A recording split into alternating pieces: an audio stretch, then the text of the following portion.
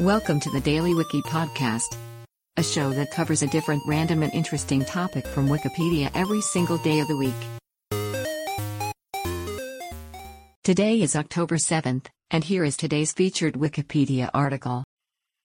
Kelsey Grammer Cape Fear is the second episode in the fifth season of the American animated television series The Simpsons. Originally aired on the Fox network on October 7, 1993, it features the return of guest star Kelsey Grammer as Sideshow Bob, who tries to kill Bart Simpson after getting out of jail.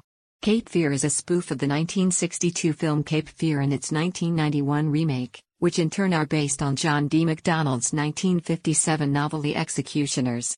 The episode was written by John Vitti and directed by Rich Moore. The production crew added several scenes after finding it difficult to fill the half-hour slot. In one sequence, Sideshow Bob is hit in the face repeatedly by rakes that he steps on. This scene has been cited as one of the show's most memorable moments.